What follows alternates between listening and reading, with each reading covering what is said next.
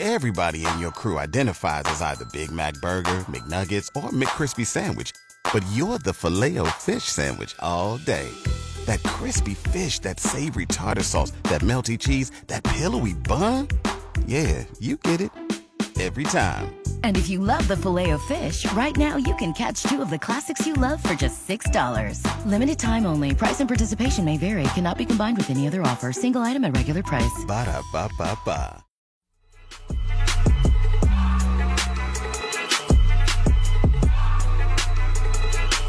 It's John Bozica, 10 until noon, Monday through Friday. Here on 1480 WHBC. John Bozica, 1480 WHBC. Going to go to the phone line here, bringing our first guest of the morning, and that is Jim Adams, Canton City Health Commissioner, as part of the show today. Jim, how are you today, sir? I'm great, John. Thank you. Good. Good to have you on the show as always, and good to have you as part of the discussion.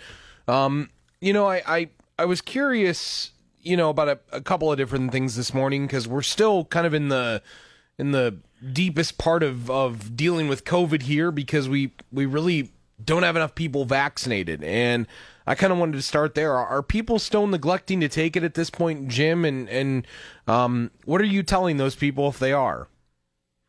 Well, as you know, Ohio's vaccination rate is still hovering at around 50% or slightly less than 50%, and we would like to see that as high as possible.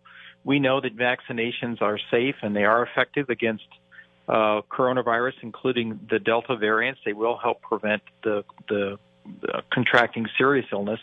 And so it's still important for people to look at and become vaccinated to help prevent the spread of coronavirus in the community. A lot of people have said that part of the reason why they're not getting the vaccine, or part of the reason why they're not wearing a mask, is because of personal freedom, and that they feel like they have that personal right. Jim, as a healthcare professional, how do you toe the line between personal freedom and safety?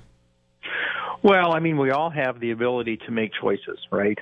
And so, what we would like to do is for people to really consider the consequences of their choices. And we make choices all the time, whether we're going to smoke or not smoke, whether we wear a seatbelt or not wear a seatbelt, and we understand that there are consequences, up from those decisions. And the same thing goes with becoming vaccinated for coronavirus, or frankly any other vaccine preventable illness. If we decide not to become vaccinated for coronavirus, then there are consequences to that, and the consequences are that you may experience serious illness, your family members may experience serious illness. You may be excluded from work at some time if you're ill. And so, we just encourage people to really consider all the options that they have and make the decision that's best for them.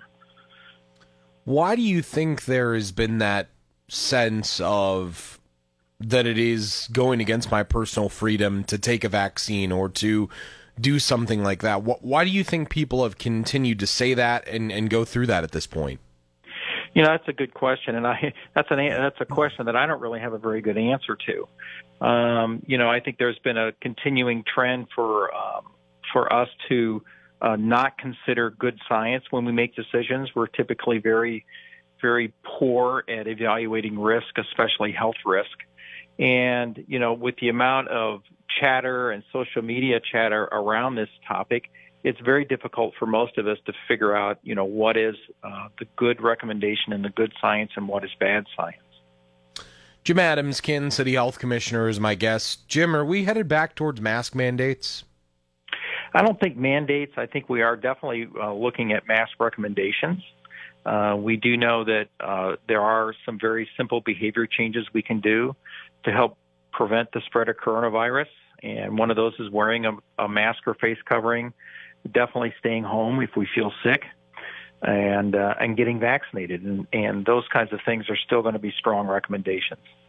What is your opinion of how school systems and public schools should handle the vaccine and mask wearing? What do you think of those things, Jim? I think, because the vaccine is not available to a vast majority of younger students, those that are under the age of 12, then I think requiring or recommending masking for students while they're in school is a very good recommendation. And I believe the state is supposed to come out with some recommendations today. I'm anxious to see what those are. But I would anticipate that they are going to strongly recommend that there is universal masking in schools because of it's very difficult to determine vaccination status of all those in the school building. Why do you think parents continue to feel as though that's a almost like a violation of things? Why do you think parents continue to feel that way, Jim?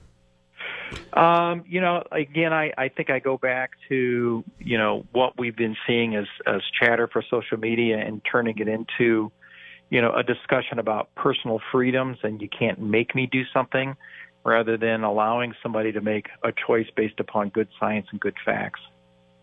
Do you think social media has hurt us more than anything during this virus? I don't know about more than anything. I think that it has not helped. I think it's very easy to share things that are not true on social media. It's very difficult for us to gain an understanding of what is a complex scientific issue on just a screenful or so of information. And so, we tend to see one tweet, couple sentences and form a very significant decision based upon very little information. And so in that case, I think it has provided us a great disservice. Yeah. And you know what? I know that a lot of people like to go there to find information, but it's really become dangerous throughout this, hasn't it? Well, when misinformation is spread through social media, for some strange reason that I can't explain, we tend to be hardwired to believe the most outlandish claims rather than taking the time to figure out, what are the good science behind it. So we tend to just, want to believe the most outlandish things, and that gets spread and respread until it becomes, at least in our minds, fact. Well, and people, as you said, they tend to latch on to those things. As Jim Adams is my guest, Canton City Health Commissioner, when people latch on to those things, then, Jim, and they come to you and they say those things, what do you say in response to them? I know we've gone over this discussion before, but what do you continue to say to them so that those don't become gospel for people?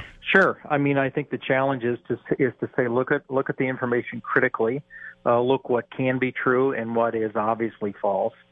And generally, if a claim is too good to be true, it probably is. And it just to kind of challenge people to use their innate intelligence to make a good decision based upon good science and good facts. Haven't the lines between what is true and what is false been blurred, though, throughout this, Jim? Oh, absolutely. I mean, people will make just a single claim, unsubstantiated by any real information.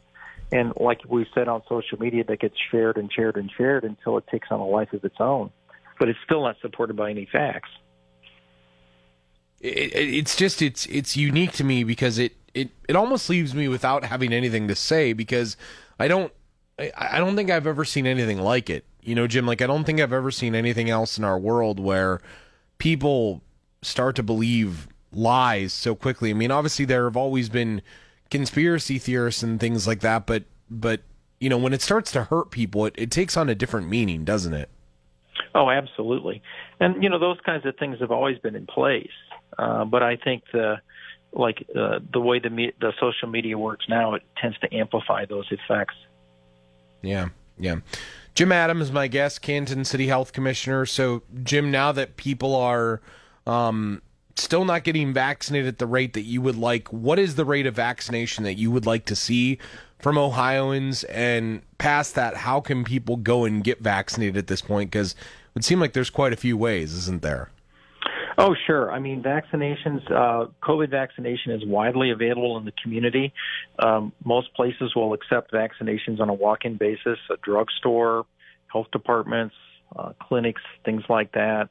We'd certainly like to get our vaccination rate up to around 70%, and that will help provide great protection in our community. Last question for you, Jim. Do you anticipate all of the people who are vaccinated now having to get a booster shot in the future? Yeah, that's a good question. I think the jury is definitely still out on that. The people that are doing that research are watching that very closely to find out how long the immunity is lasting from these original vaccinations. So really, the jury is still out. We just don't know. Jim Adams, Canton City Health Commissioner, I appreciate your time as always, sir, and look forward to doing this again next week. I do too. Thank you, John. I hope you guys have a good morning. You too, Jim. Have a good one.